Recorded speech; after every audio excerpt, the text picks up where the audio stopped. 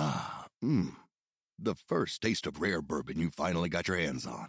That's nice. At Caskers.com, we make this experience easy.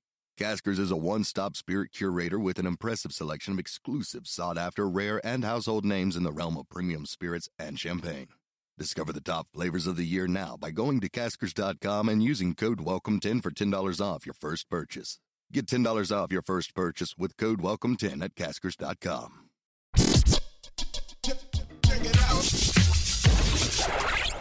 Hey, what's up? This is Gabo from Fayuca, and you are listening to the Sun Solar Panel Podcast.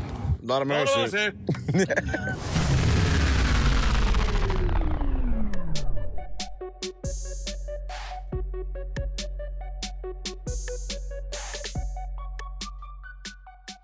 And welcome to the Sun Solar Panel, a Phoenix Sun show. I'm Tim Tompkins.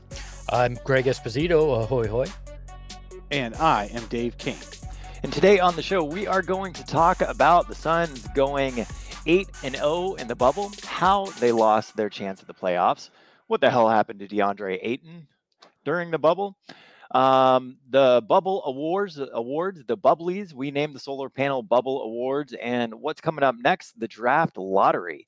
I got to tell you guys, and Dave, take this away, but this last week has been the greatest run for me with the Suns, really since becoming a fan of the team, which was the first year after they didn't make the playoffs. That's really when I started watching the Suns.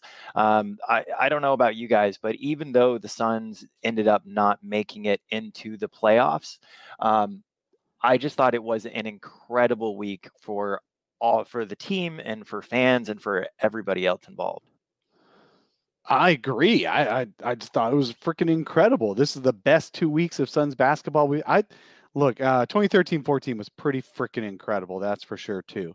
And I am going to go into a deep dive in the coming days, maybe a week or two, and do see if this is any more sustainable than we thought at the time 13-14 was, and why or why not. So that'll be interesting. But this was huge. The Suns were alive to the last shot of the last valid game that could impact their inclusion in this play-in tournament. And then it was followed by a bunch of articles on Friday nationally that said the Suns should be in anyway. Give them the Washington, I was going to say Bullets. Give them the Washington Wizards ninth spot and let them play in the East. Everyone's in Orlando anyway. I thought that was a great idea. How about you, Greg? I mean, for me, these 2 weeks were something truly special. I mean, the last 5 months have been pretty awful in general for most of humanity. Let's be honest. We suffered through lockdowns, civil unrest, just all sorts of things that we never quite expected. 2020 has been the dumpster fire emoji of years, and this year, these 2 weeks were something that just reminded us why we're sports fans. It helped give us a moment of joy when it's been difficult to take our minds off of other things. And I don't think I've enjoyed sports this much in a very long time. There were, especially last day, Booker's buzzer beater and then the final day were two moments where it was like getting in a time machine and going back to when I was a kid, and feeling that excitement, feeling that joy, feeling that angst and anticipation during that Nets Blazers game. And even the disappointment. Look, I'm okay with the disappointment when it was something pretty spectacular that we got to experience to get there. It's cliche to say it's all about the journey and not the destination. The journey was a hell of a ride. And for me, I'm just thankful that we got to experience that as a collective Suns community. Now, some people will still be negative. Some people bring up certain things. That's fine. But for me, that 2-week run was truly special. And I thank all of you who came along for the ride with us too, when we were doing the post-game shows and everything. It was a very nice reprieve from what has been a difficult time. So what was most shocking for me is how they suddenly and let's see, Tyler, no, wait a minute. Sorry, Raymond. They finally grew in the YouTube chat. They finally grew up and learned how to close out games. Absolutely. It's like, when did this happen? They were losing close games. Even in 2013-14, they were losing close games. Obviously, most of the games since.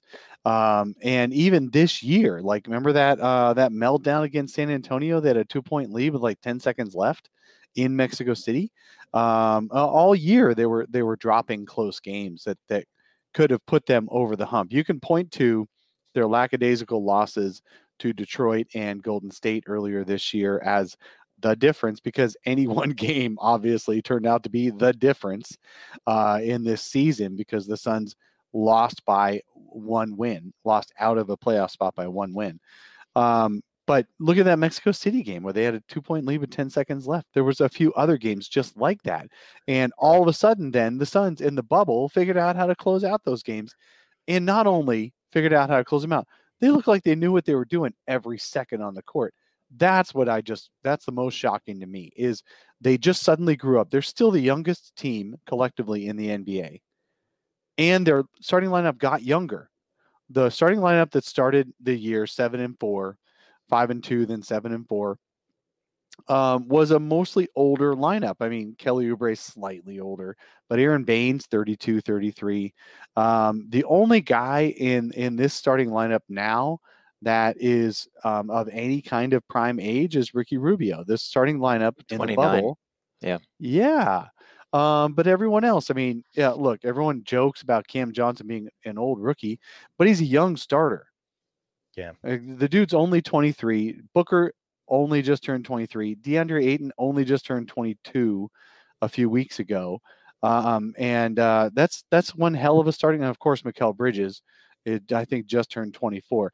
They might have been older rookies, but they are young starters on a playoff quality squad. So I brought up that Detroit and Golden State game on Twitter as kind of being the difference, but then somebody brought up the fact that I had forgotten about this game. There was the game against Portland that Devin Booker missed, that they lost by 1, but Portland had basically a goaltend at the end that saved the game. So that there too is a moment of difference, and it shows you the slim margin of error you have when you're a young team like that.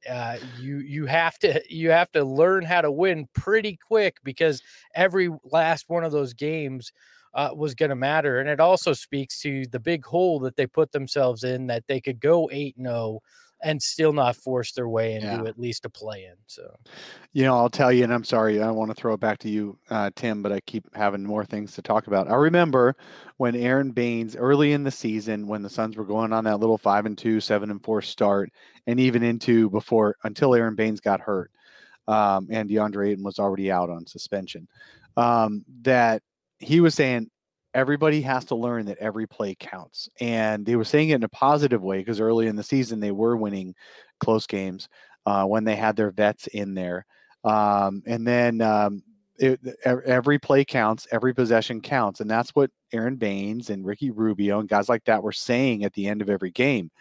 The youngest team in the league, it's hard to actually fathom that. But so I wonder if coming into next season, they'll all really own that even more than ever, that every possession counts. Because yes, looking back, I can count a dozen games. Some people pointing out the Spurs games. You just pointed out the Blazers games. The games they didn't show up for. Look, NBA teams, there's going to be games the NBA teams just don't show up for. There really are. There's a reason the Suns won even 19 games a year ago. It's because there were a couple of games that their opponent didn't really show up for. What was great is that that everybody showed up the first 5 or so games in the bubble, where all these teams were so excited to play basketball game again. The games were extremely close, and every team was playing the balls out, and the Suns still went 5-0. So I think they did grow up. I hope it lasts into next year, because it's totally back to the old ways of you go home every night instead of to a hotel. Oh, maybe. Maybe that's true. They might go bubbly again, but in different regions and stuff. So we'll see. But that was definitely the most fun 2 weeks that I've had watching basketball in years. Well, I think that it's obviously disappointing for all of us when the Suns go in and go 8-0. And Memphis, I don't think anybody's upset with Portland. I mean, Portland deserved that spot, but when Memphis can go Dame deserved that spot. 2-6 and the Suns still not get it, it makes you wonder, well, why the hell were they even invited?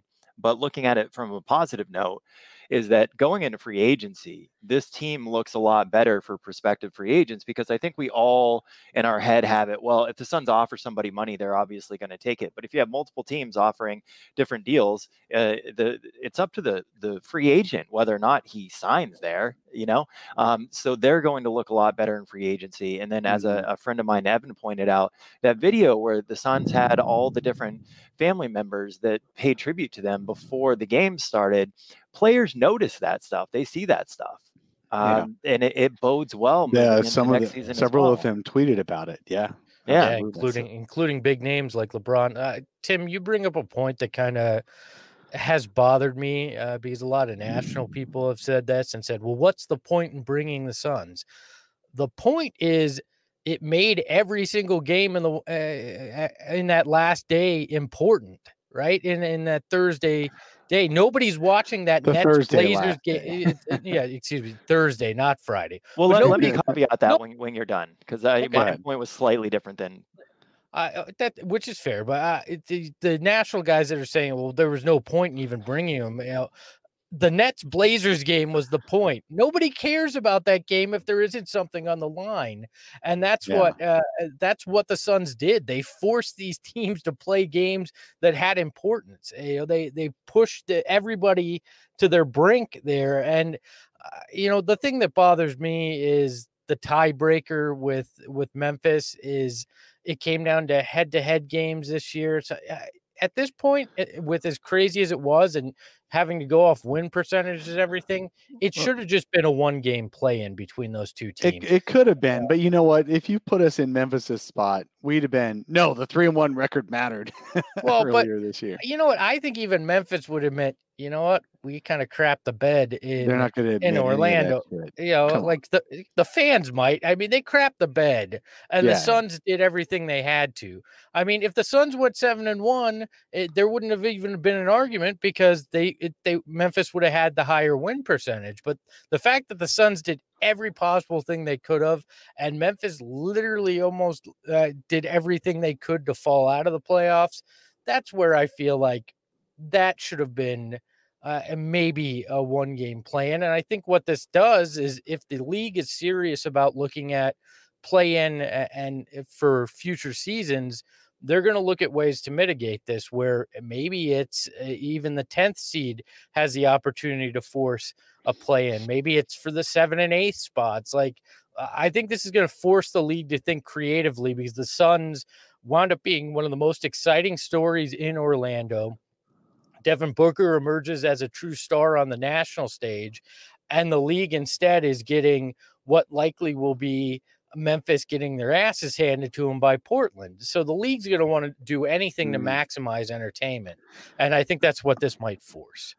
Tim, you had an opposite or slightly different comment you wanted to make. No. I mean, I think it's fine at this point. That was the point. I guess I was more saying that if the Suns could go 8-0 and do everything right, and you did have a team like Memphis that was shitting the bed going 2-6, and the Suns still weren't going to get in, I think to the point that Greg spoke about, where that regular season matchup record shouldn't have mattered, or there should have been a way. I mean, it shouldn't have been to where a team could do everything right and still not get in, especially when another team was doing everything wrong.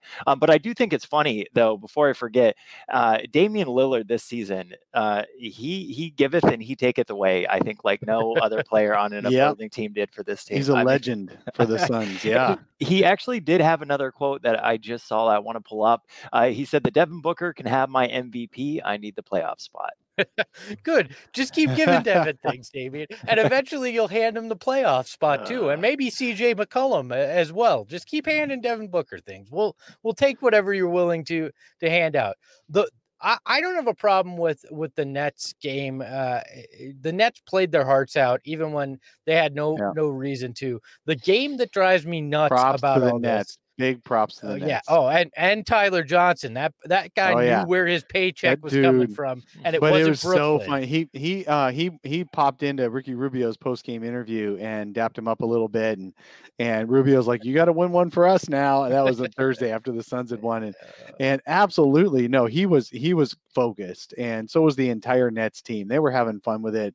That was the one I thought Portland might lose because they were playing hard. It's just unfortunate that. That Dame was just Dame again. Jesus, that half court shot because he was tired of being trapped. That's crazy.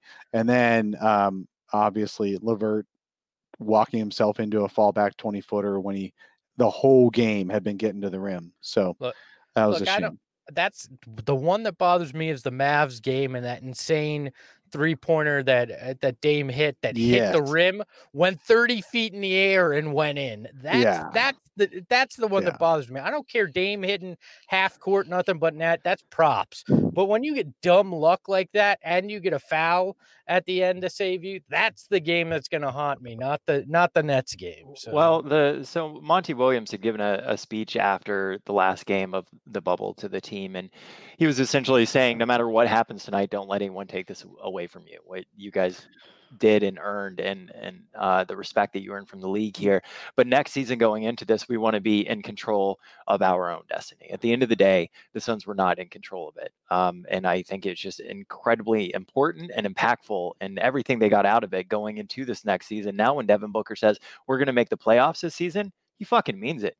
And I think we all believe it, and we know that the Suns now going into next season, it is playoffs or bust for this team, right?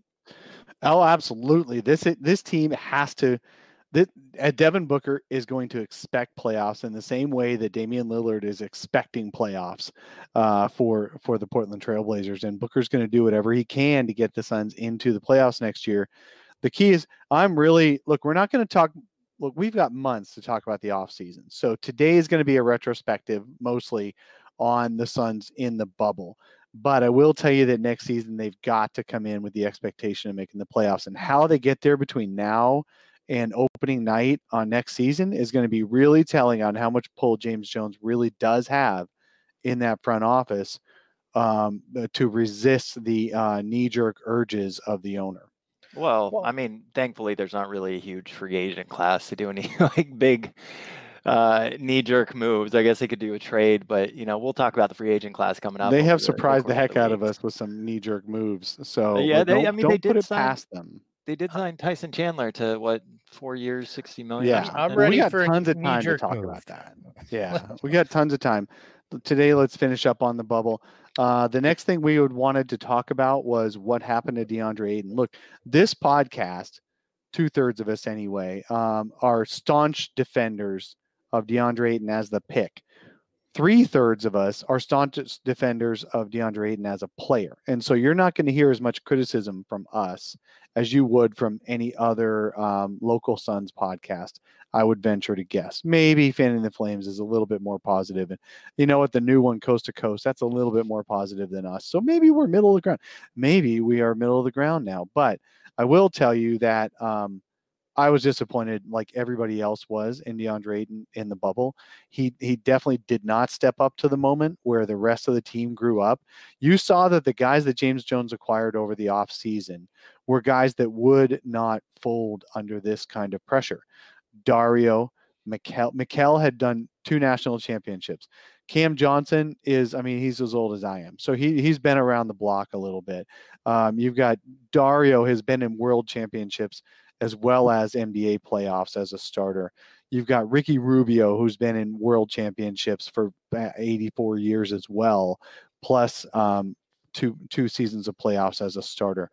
You've got guys who were not going to fold in the bubble, but DeAndre Ayton is not one of those guys. The dude, literally his career was, I'm going to start playing basketball when I got too big for soccer at around 10 years old. And then he's so big, he becomes the number 1 recruit in the nation, goes to U of A, plays 1 season at U of A, a fairly disappointing season. Sean Miller's making a habit of this. And then they get ousted in the first round of the NCAAs.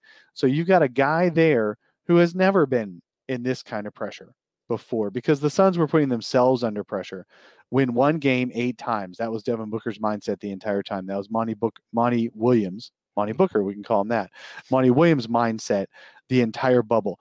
DeAndre Ayton thought he was keeping up with those guys. And if you listen to that interview with Adrian Wojnarowski last Sunday, he really did believe it was him and Booker leading the team. And in some ways it is, but in a lot of ways it's not. And Ayton doesn't know what he doesn't know until later. And he figures out, oh, now I know it better than I did. Like, he spent half of that podcast with Woj talking about how much more he knows now than he did before, and how much more he knew before than he did before that. Well, you got a lot of growing up to do, dude. You got a lot of growing up to do. But you know what? He's also just barely 22 years old. He's going to play all next season as a 22-year-old. So he is super young. I do want to end this with my rant anyway. I want to end this with pointing out that people were very disappointed with this play in the bubble for very good reason, because it's extremely obvious on offense, because we all watch the ball. We're all ball watchers. That's just the way it is. But you don't want to miss out on the fact that he played extremely good defense in the bubble. He's a big reason the Suns were 3rd in defense in the bubble. Actually, they were 4th in defense in the bubble. He is the reason he got better in the bubble. Zin Varlock is a big Suns fan on Twitter, and he does a lot of data deep dives. And what he showed was that DeAndre Ayton is still in the top 5 in the bubble. He was in the top 5 at defending the rim. I pulled that lens back out a little bit, and he was still top 5 in all levels of defense across the board, and holding people to a lower field goal percentage than their season average when he defended them. So he did get and they had that mic'd up segment against the Mavs, I believe it was, where he was actually calling out things on defense. They could show how loud he was, and players have talked about that, and Monty has talked about that he was talking a lot more on defense. But having said all that, I was very disappointed in DeAndre Ayton too, and he has a lot of growing up to do. Hold on. MT in the YouTube chat, he said Ayton was looking for the shoot button on his Xbox controller and then realized he was actually in an NBA game. That's hilarious. Yeah, we're gonna do a statistical look into how each one of these players played during the regular season versus the bubble. And hint, Ayton is the only one on the counting stats that did significantly worse across the board. I thought Ayton defensively for most of the games showed definite improvements. There were a couple of games where we saw the old Ayton on defense, but most of the games he showed definite improvement. The only real part I was disappointed with the A in is when he would get the offensive rebound and then pass the ball out. Like that, I was actually I think MT makes a really good observation. What happened to Ayton, to me, when I was watching him in the bubble, is what happened to him was the same thing that was happening to him on defense his rookie year. There's so many things he could do right now. He froze in place. He had no idea what to do. You can go back up. You can pass it out. But you got to do something in 0.5 seconds. That's the whole offense. Make a decision quick. And so what he would do is basically punt. And just pass it back out because he was just frozen with possibilities. Yeah, maybe he grows out of that. When you get that offensive board and you are a foot and a half away from the basket and you got a smaller guy behind you, stop passing it to the 3-point line, for the love of God, man. For sure. But I thought Ayton defensively, I love the point that you pointed that out, Dave. I thought he was really good, and unlike other local Suns podcasts, I don't want to shit on Ayton the whole time, because Ayton was not terrible. I think he was specifically the only player, though, that did not show significant improvement across the board when we look at these players. Yeah, look, for me, it comes down to offensively, DeAndre Ayton was disappointing. Primarily in the back half of these 8 games. There were a few good offensive games early in the bubble, but he still rebounded well.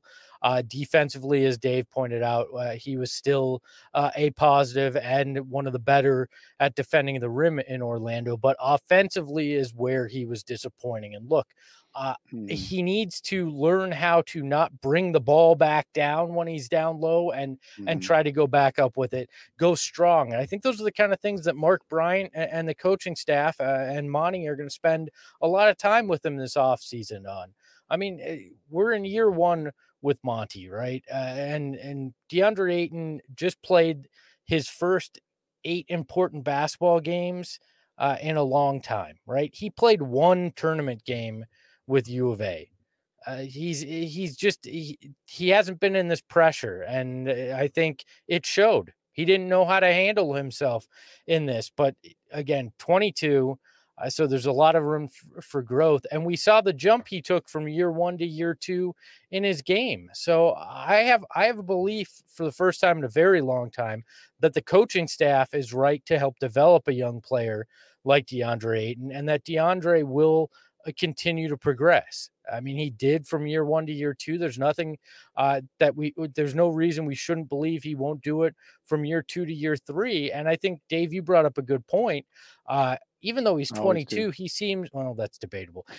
But at 22, even at 22, he seems introspective, where he's willing to go back and relook at things and realize, oh yeah, maybe I didn't do that right. Even if in the moment he's like, yeah, I was great.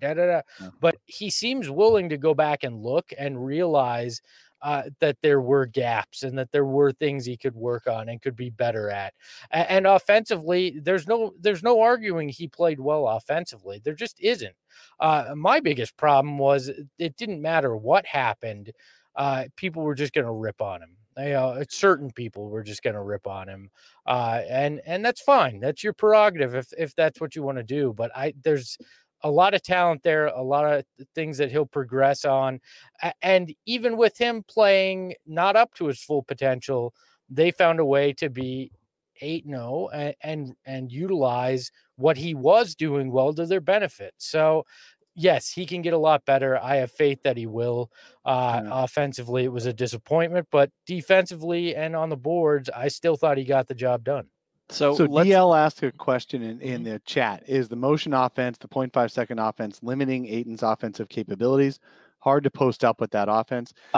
No, that's actually not true. All he has to do is decide that that's what he's going to do when he catches the ball. The 0.5 offense is to decide something within 0.5 seconds and then do something with it. Don't just stand there. So doing something with it is going into the post up, bodying up the guy behind you and going up to the rim. If you guys remember back when and we really don't need to be spending the whole hour talking about Ayton, but as a rookie, the only thing he was supposed to do was to catch and turn and score. And remember, we were talking about how great his touch is around the basket and how good he is at turning around on smaller guys and getting the ball in the hoop. And he set records for efficiency as a big man rookie. He just didn't do much else on offense, but get down there or maybe take an occasional midi. But remember that he was so good around the basket. Then this year, he became not so good because he I don't know, he put that tool back in his back pocket and then didn't pull it back out. I think he just got confused. Now he's got to move on from there. Yeah, let's move on to the next thing that we're going to talk about. We wanted to talk about how different the Suns were in the bubble than they were in the regular season. I'm going to talk about the team numbers, and then Tim's going to talk about individual players. It is amazing the transformation the Suns had in the bubble. So let's just go down a couple of high-level things.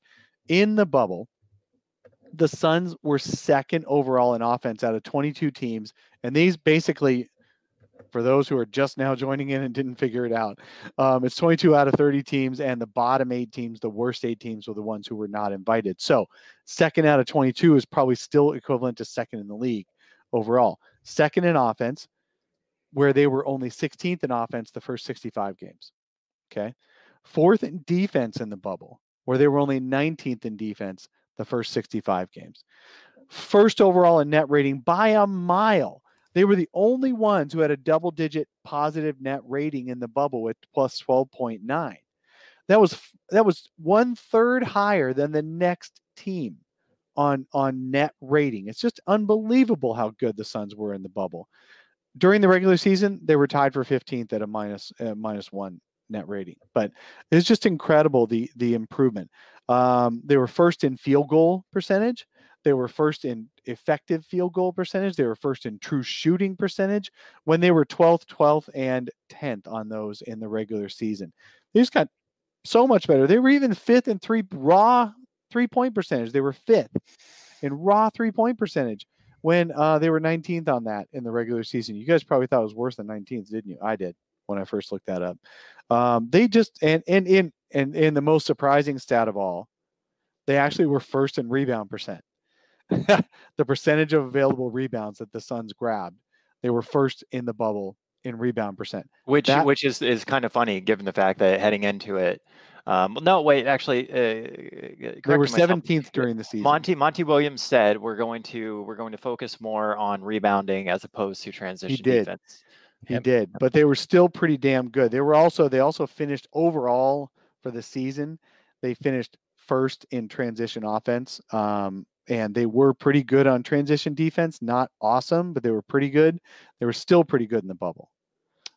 So they didn't lose anything by focusing more on rebounds. They just focused a little more on rebounds, and it works. Greg, before we get into kind of looking at the lineups, as well as the bench and the individual players, for everybody that decides they're going to be a supporter of the show, whether or not you are watching on YouTube and you want to become a Flaming Baller, or you're listening to the podcast version and you want to hit the support the show button, we do have an incentive. Want to talk about it? I'll put it in the chat. Yeah, sure.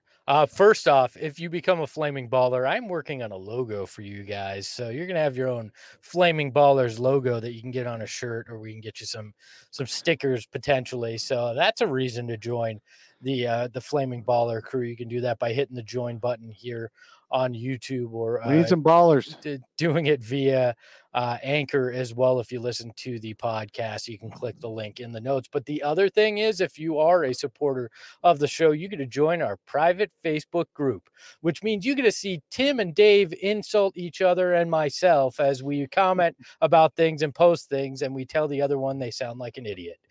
You also get cool. We'll do some cool different things there once we get the group more up and running. Maybe some Q&As where we ask you guys to provide questions. We'll then answer them on the shows, and then nobody else can ask questions because it's only for the Flaming Ballers. We're also going to do one cool thing that I'm going to do for this group this week is I got a chance to sit down with the guy who designed the 1990s Sunburst uniforms and the 95 All-Star logo, the NBA Inside Stuff logo, all those iconic 90s looks. I got a chance to talk with him. I'm going to put that in for our YouTube group, and maybe privately in the Facebook group as well. So you guys can listen to that. It's not going to be for anybody else. It's going to be exclusive to you guys. So that should be fun for you as well. So join, get part of that Facebook group, and let's have some fun, Flaming Ballers. We're glad to have you along for the ride. Yep. So let's talk about the different lineups that Monty Williams had during the regular season versus the bubble. The regular season lineup of Rubio, Booker, Bridges, Johnson, Ayton clearly did not play as many minutes together as they did during the bubble. That being said, so they played a total of 34 minutes. That lineup in the regular season was a positive 20.2 net rating versus the bubble when it was a positive 15.2 net rating. The pace of that lineup in the regular season was 106.5 versus the bubble. It was 101.7. The assist percentage went up in the bubble, and during the regular season, that same lineup, that lineup was assist percentage was 62.5. In the bubble, it was 65.7. The rebounding percentage in the regular season for that lineup was 54.2% compared to the bubble 62.5, and most impactful was the effective field goal percentage for that lineup during the regular season was 56.1 versus 76.2%. So that lineup in the bubble played slower. They assisted on more shots, they rebounded better, and they made more of their shots together. So that Yeah. was a lot of the reason for why that lineup was playing so Oh, and much I better. think a big, I agree. I think a big part of that was the development of was Bridges and Johnson, obviously, because the other three were consistent all year for the most part. So, man, Cam Johnson, he grew up. And he is definitely a guy who I can see. And they had talked about this a year ago. They had talked about this last summer. I heard that the Suns were talking to Cam Johnson about possibly bulking up so he can be a stretch 4. And I was like, what? That guy's too skinny, way too skinny. He's already 23. So what can he possibly do to improve himself in his life? Because he's already 23. You know how that is. None of us have improved anything after age 23. I would know firsthand. So the Cam they wanted him to be a stretch 4, and he actually grew into a stretch 4. I think people say the Suns need a power forward. Cam Johnson looks like a really good stretch 4 for that team. We're definitely going to talk about him as well. Now, comparing the bench units was the difficult part because the Suns didn't have campaign during the regular season. So what I did was I compared the 2 most used bench lineups in the regular season versus the 2 most used bench lineups in the bubble. During the regular season, the 2 most used bench lineups were a positive 4.3 and a positive 7 net rating. Compared to the bubble, the bench lineups, the 2 most used, was positive 60 and a positive 59 net rating. I mean, somebody earlier was talking about the bench. The bench stepped up in the bubble. Oh my God. That was so fun to watch. Come on. The bench stepping up is there's 2 reasons. Elliot Kobo didn't play, and Campaign came in and filled that spot admirably. And then Dario. Dario was fantastic too. I mean, you look at that, the combination of Dario, Campaign stepping up, Javon Carter finally getting a tangible role where he knew what he was expected to go out there and do, not relying on Ellie. I mean, even with Frank Kaminsky being a complete and utter disappointment on that bench unit, this team improved significantly, and they were able to, when the bench came in during the pre-bubble regular season, you were worried how big of a deficit are the starters going to have to come back in and overcome, or how much of this lead will have dissipated. It was basically, you were hoping the bench could wait it out enough and put the starters in a position to still have a chance. In the bubble, it was, how far can they stretch this? Because you had no fear that they were going to blow things. It was, okay, what can they do? At worst, they're going to keep us where we're at, and at best, which they did multiple times, they're going to stretch this. They're going to make this a better position. Yeah. Oh, yeah. In some cases, save the game and make a comeback while the starters are on the bench. I love that Indiana game. Just bringing up specific examples. Of course, they were down 15 to Dallas, I think it was, at halftime of that first Dallas game, and it was the bench that brought him back. But the Indiana game was my favorite. After Indiana had recovered and actually taken a lead early in the second half, and the Sun starters looked like they were ready to give that lead up for good, the bench comes in and goes on a 21-0 run. Unfreaking believable. 21-0 run that Indiana could not recover from. And a lot of that run was against most of Indiana's starters before they went all bench by the end of the quarter themselves. There's the second unit of the Suns was just so fun to watch, man. Cam Payne and Javon Carter, just unbelievable. Javon Carter is not really an assist guy, but Dave, he had 9. Can we go through the players individually before we start getting into sure, that? Yes, sure. Okay. All right, the host. You drive. We're going to get into each one of those players. So, I'd just rather do it in order. Let's talk about where the individual players ranked. And I'm only going to go through the positives because we're going to run out of time and we got more shit to talk about, right? So where Devin Booker improved this last regular season versus the bubble. He went from 26.1 points per game to 30.5. His rebounds went from 4.2 to 4.9. His field goal percentage went from 48.7 to 50.3, and his 3-point attempts went from 5.6 to 6.0. Oh yeah, he Mike Prada. If you guys look on Twitter for Mike Prada, he made free a Substack article that he wrote on Friday about Devin Booker, specifically about how he has improved his efficiency now versus a year ago. And it's an incredible read on how Devin Booker is maximizing every time he touches the ball. And it's absolutely true. It's so fun to read that article. Go find some stuff on Devin Booker from those corners of the world where it's not just a Suns fan writing it. This is a national writer, and it's good. It's worth it. Go find it. Yeah, I mean, coming into this, we thought Devin Booker would have to be the man. Now, we were surprised by a lot of the other guys that stepped up, but Booker came in and proved on what was as close to a national stage as the Suns have had in his time here, that he is the real deal, that he can do all the little things. Even when his 3-point shot wasn't falling in Orlando, he came out and he took care of business. Whether it was, being able to dish to his teammates, whether it was grabbing an important rebound, whether it was getting to the rim and getting to the free throw line. He's a big reason that this is the best free throw shooting team in NBA history after the culmination of the regular season.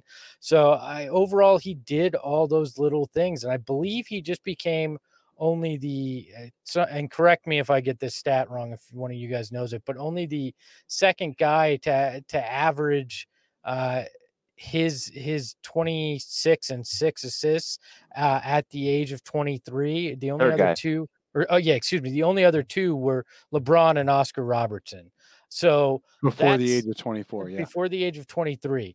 That's elite company. 24 even. You have to go to age 25 to find anybody else. Like if you're there with LeBron and the Big O, I think you're doing something right. And he continued to prove that because he played even better in the bubble. So congratulations, Devin Booker. You're finally getting the attention that you deserve. Imagine if the dude who won the 3-point contest one year and came in second or third 2 other times. Imagine if he just suddenly takes the lid off of him being able to make threes at a high clip in regular games. I don't know what's happened in that situation. But man, imagine that, taking that lid off and him becoming suddenly a 40+% 3-point shooter too. Crazy. All right, let's move on to another player. Yeah, to that point, Booker only shot 31% from 3 in the bubble versus 36% during the regular season. Ricky Rubio, he went from 4.6 rebounds to 4.9 rebounds. His field goal percentage rose from 41.2 to 43.2. This is what I think was most impactful. His 3-point percentage went from 35% to 43%, and his 3-point attempts rose from 3.3 to 3.5. One thing I was noting during this as well is I think we oftentimes forget how good of a rebounder Ricky Rubio is for his position. Yeah, he's regularly coming close to triple doubles out there. People just don't notice him, and when they do notice, it's maybe about a pass. But yes, he does a little bit of everything out there on the court, and he doesn't try to get any spotlight for it. Yeah, and he's the calmer in chief too. He's out there and he calms his team down. The calmer in chief, I like that. I mean, like when he's out there, it's not chaotic. I mean, we saw the difference in the pre-bubble regular season when Elliot Kobo would come in and try to run the offense and things started to feel chaotic. But when Ricky's out there, he can take charge and ease any situation. And we saw that in the bubble. He may not have had, blew the lid off of the stat sheet every game, but he had an impact in every single one of them. Mikal Bridges, this is the only one I really don't like because the counting stats do not show the improvement that he made. I think this is something that Dave was really talking about with Ayton as well. The only stats he really improved during the bubble from a counting stat perspective was points. His points per game rose from 11.4 to 12.8. His 3-point attempts rose from 3.6 to 4.4.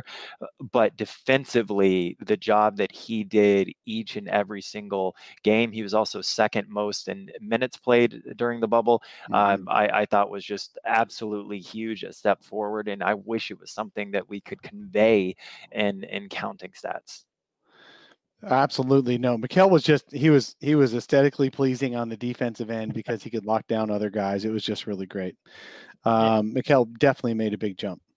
Yeah, he's not. I don't think he's ever going to be the guy that the counting stats tell the story. I think it's always going to be the little things, the defense, just that impact. And some games he'll come out and he'll be the second best guy offensively.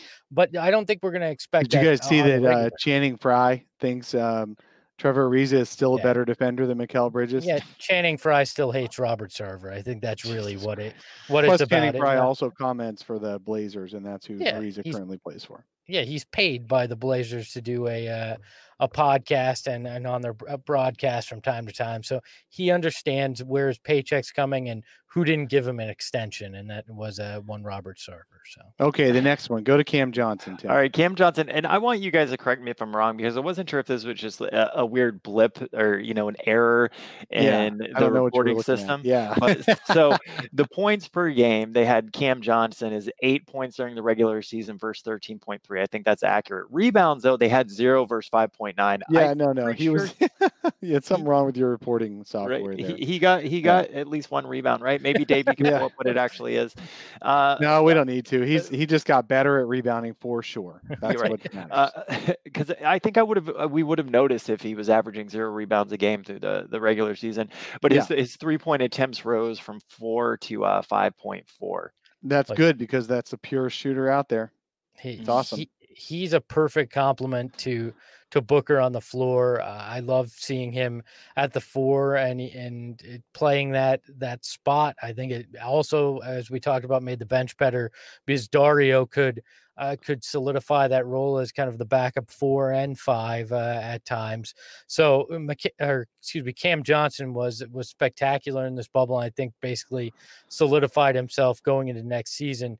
Health is still always going to be the question with Cam Johnson, but he looked great in the bubble. Dario, which I'm sorry, I was following along to the YouTube chat where they're saying that Lillard wants to play in Phoenix, and I was watching that. Oh, I'm sure we'll talk about it at some point. Dario Saric, he went from 11 points per game regular season to 16.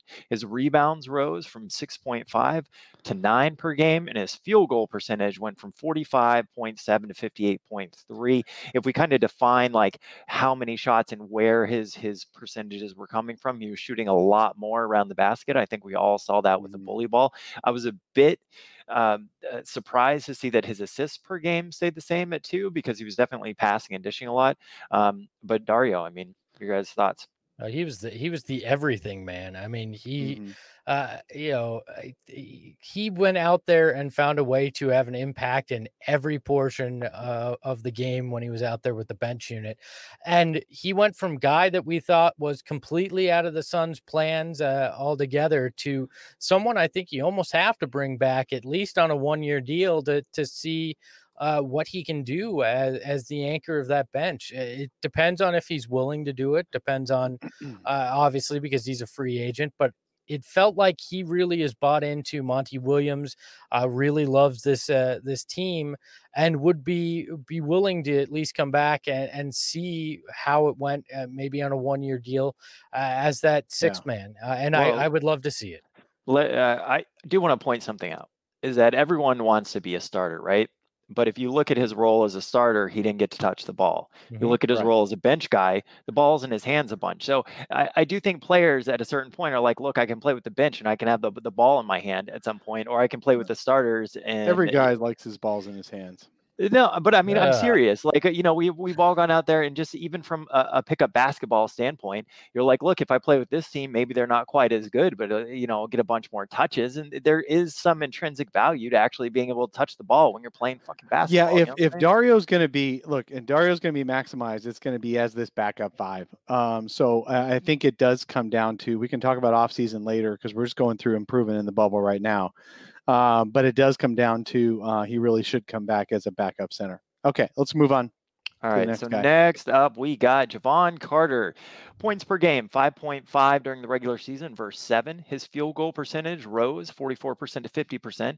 His three-point percentage rose from 50% to 55%, and his three-point attempts rose from 3.6.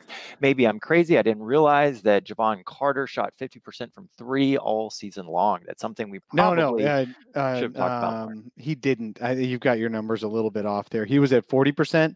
Earlier in the rest of the season. He wasn't 50% all season, but he was still 40. He was still 38, 39, 40, somewhere in there. And he obviously, Javon Carter had a great bubble, and he won the Dan Marley Hustle Award. Big props to Javon Carter. He deserved it. That dude is a bulldog. The Timeline Twitter account posted a few. Yes, sir. NBA.com.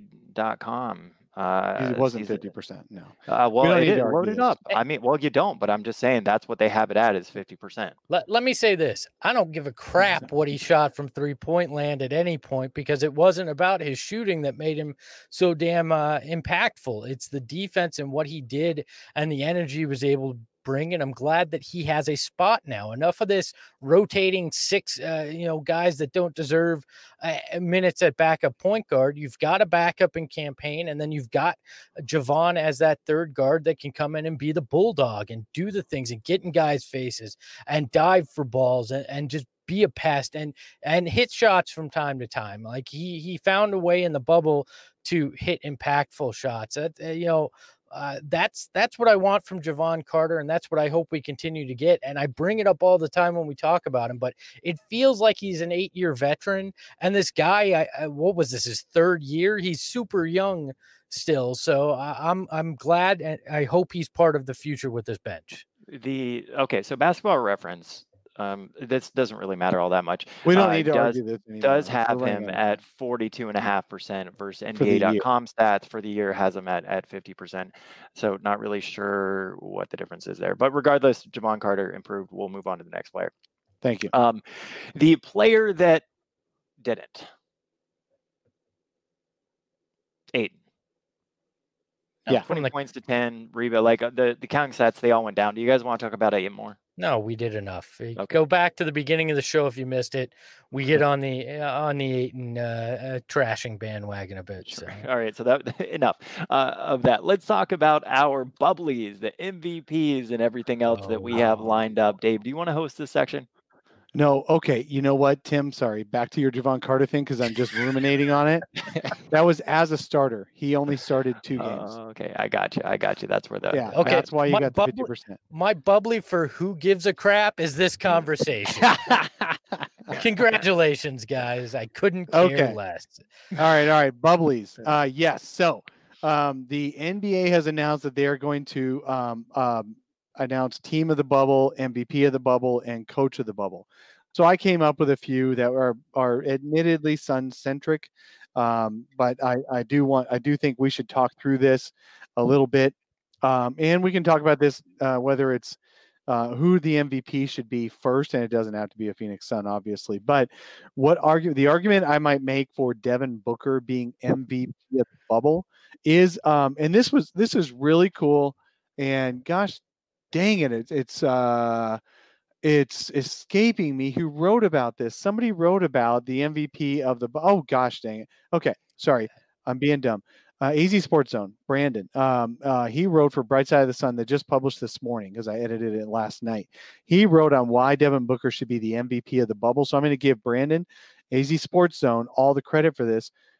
Remember when Devin Booker averaged 50 points a game for 3 games in a week a year ago, but the Suns went 0-3? You guys remember that? And Damian Lillard got the Player of the Week award that week because he averaged 30 points a game, and they went 3-1 for Portland. And the argument was winning makes a big difference. Not points, but winning. And so for that reason, Devin Booker being 30 points a game in the bubble for an 8-0 Suns team should be more impactful than Lillard averaging 55,000 points a game for a Trailblazers team that just admittedly went 6-2. That's still pretty good, but Booker had more wins. So that's my argument for Booker winning MVP of the bubble. What do you guys say? Look, I think it comes down to it should be a co-MVP. I mean, honestly, it's tough to pick out of those two guys who had a bigger impact. I know that the Suns had the bigger hill to climb, but Portland also had to fight off the Suns and had to do everything they could, even until that last second, to get in. And without Damian Lillard, they probably look more like Memphis than they do Portland. Lillard did things that were otherworldly, and Devin Booker put a team on his back that had little to no percentage chance of even forcing a play-in game, and did it. I think they both deserve to share in this, but as Damian Lillard said, he's got the playoffs to worry about. So do the damn Suns a solid and just give it to Devin Booker, all right?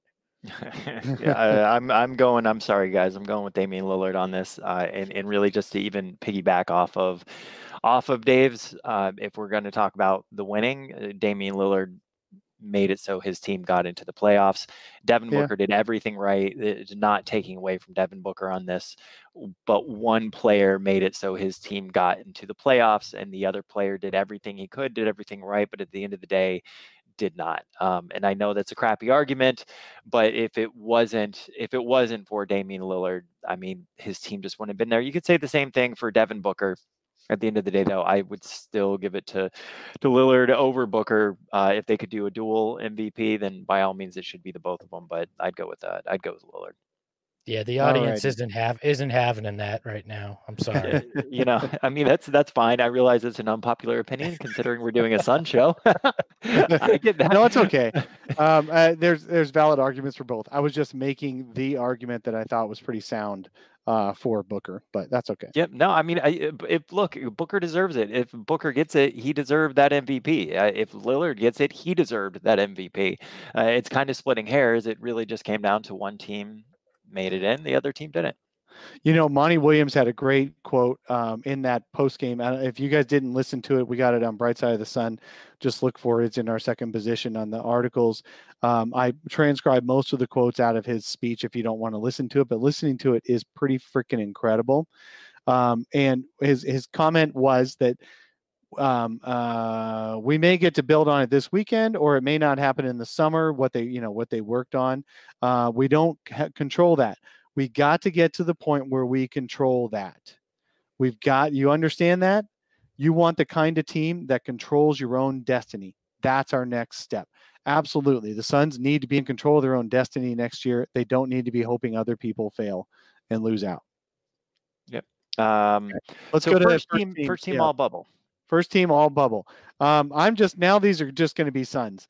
And really, I know the starting lineup was pretty fucking great. But really the first team all bubble, I'm going to go Booker, Mikal, and Cam. But then I'm going to go Dario as the fourth starter, and then Jacam Carter-Payne as the fifth starter. What do you guys got? I don't think that quite. Yep. How Jacam Carter-Payne. Yep. Jacam. Carter-Payne. So we're just naming five guys from the Suns right now. We're not best five guy. Your favorite five guys from the Suns. Cam Johnson, Mikal Bridges, Ricky Rubio, Devin Booker, Cam Payne. Give me those guys. That's the five that sorry to Dario. I loved what you did, Dario, but you're going to be the sixth man on this too, because what Cam Payne did was unbelievable and came out of nowhere. The guy, literally anybody in the league could have signed. He was on the trash heap and he came in and had a major impact. So kudos to you, Cam Payne. Yeah, I'd probably go Cam Payne, Booker, Mikal, Dario, and I guess I go Cam Johnson with that last spot.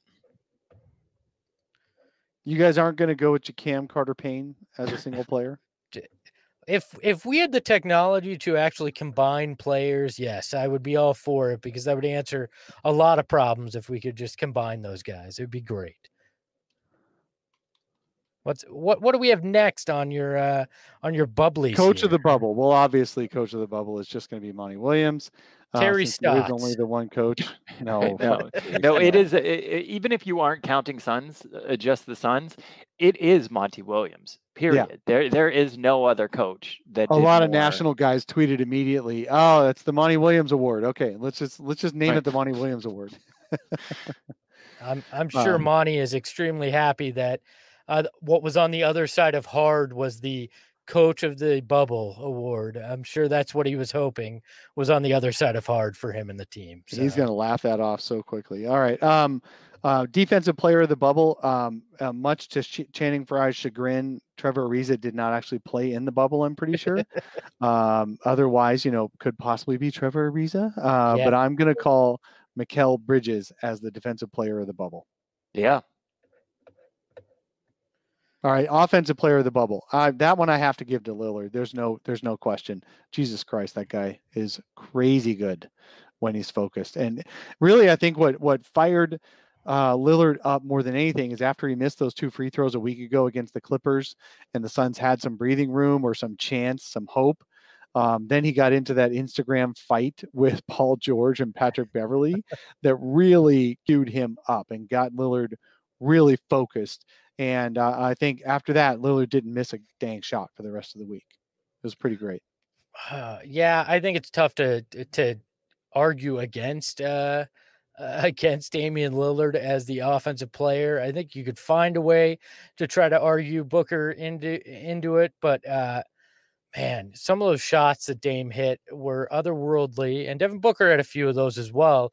But he seemed to hit every shot that Portland Trailblazers team needed. It wasn't anybody else in Portland that was saving their season. It was Dame Lillard single-handedly. So right, somebody in the thing is Fallen Bounder asking if Luka probably should be what do you call him? Certainly not the defensive player of the bubble. So maybe offensive. You're voting.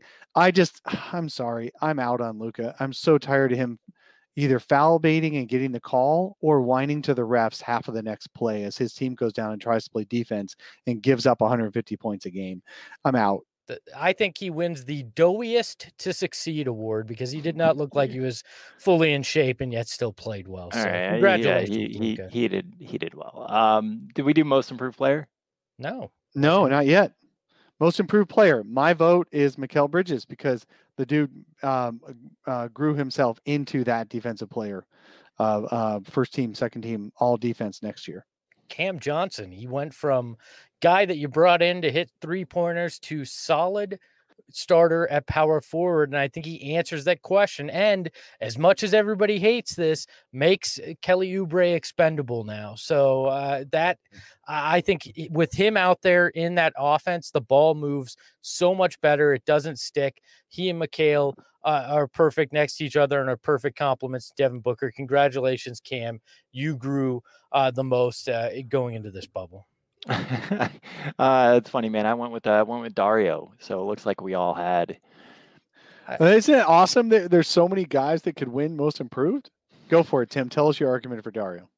Well, I mean, we read the stats before, but I think it was really just him embracing that bench role. And while the bench was incredible, and a lot of that, yes, absolutely had to do with the pairing of Cam Payne and Javon Carter, getting the ball out of Javon Carter's hands on the offensive end, getting it into Cam Payne's. The fact that Dario could come in and also play that 0.5, the aggression he showed, I thought he was incredible. For the bench during the bubble run. Dario led all that bench effort. Absolutely. Yeah, I think Dario definitely deserves a nod and is probably a 1B for me next to Cam. So I have no issue with that. Anything Dave says, I always have issue with. But Tim, that was a solid point there. Great. All right. Well, we don't want to leave a particular player out, and he wasn't mentioned in most improved because we're creating a bubble comeback player. Comeback player of the bubble is a guy who was totally off a radar and suddenly now is back onto radars, and that's got to be Cam Payne. The dude figured out how to play basketball, and he played it at such a high level that we forgot. I forgot for a while that we had 2 years of guys worse than Cam Payne in our starting position. So I love watching Cam Payne. I hope he stays forever. He's already under contract for a team option anyway. The Suns can keep him for a very cheap team option next year, and they will. So Cam isn't going anywhere. He's got a very small guarantee too. So it actually is super great for the Suns because not only do they have a team option for the full year, it's only partially guaranteed. So the Suns can really manage their salary cap well. And Cam Payne is the comeback player of the bubble. Yeah, campaign definitely. And then my lack of a comeback player for the bubble, Kelly Oubre. Congratulations. You can pick up your bubbly later. Hey, screw it. We didn't need him. Exactly.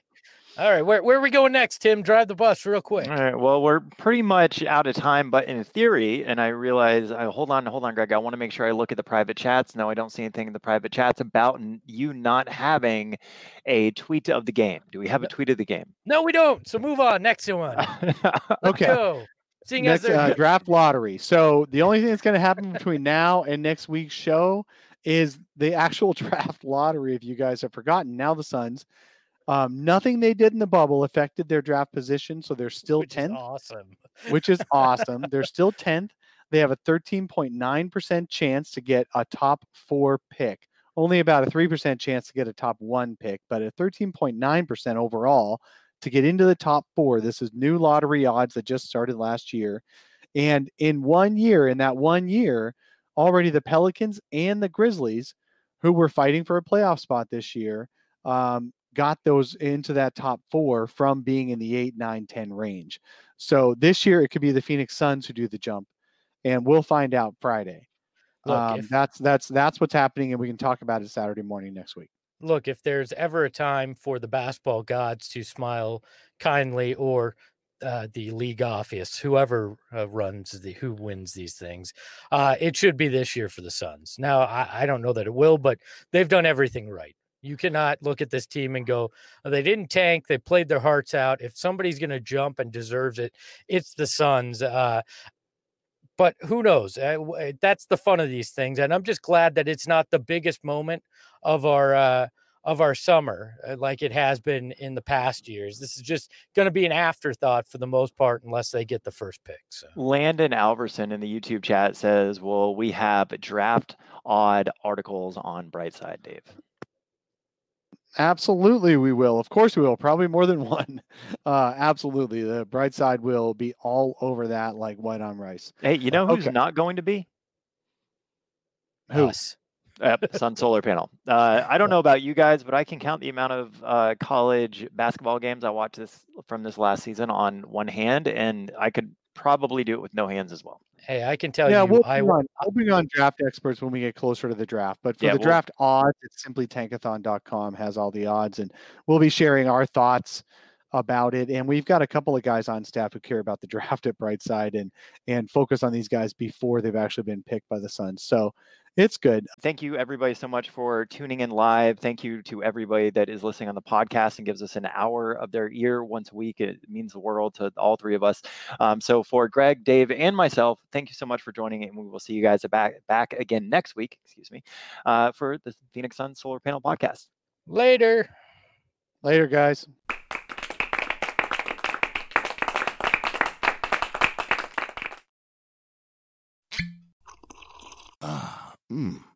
The first taste of rare bourbon you finally got your hands on.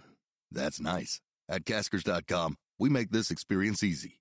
Caskers is a one-stop spirit curator with an impressive selection of exclusive, sought-after, rare, and household names in the realm of premium spirits and champagne. Discover the top flavors of the year now by going to Caskers.com and using code WELCOME10 for $10 off your first purchase. Get $10 off your first purchase with code WELCOME10 at Caskers.com.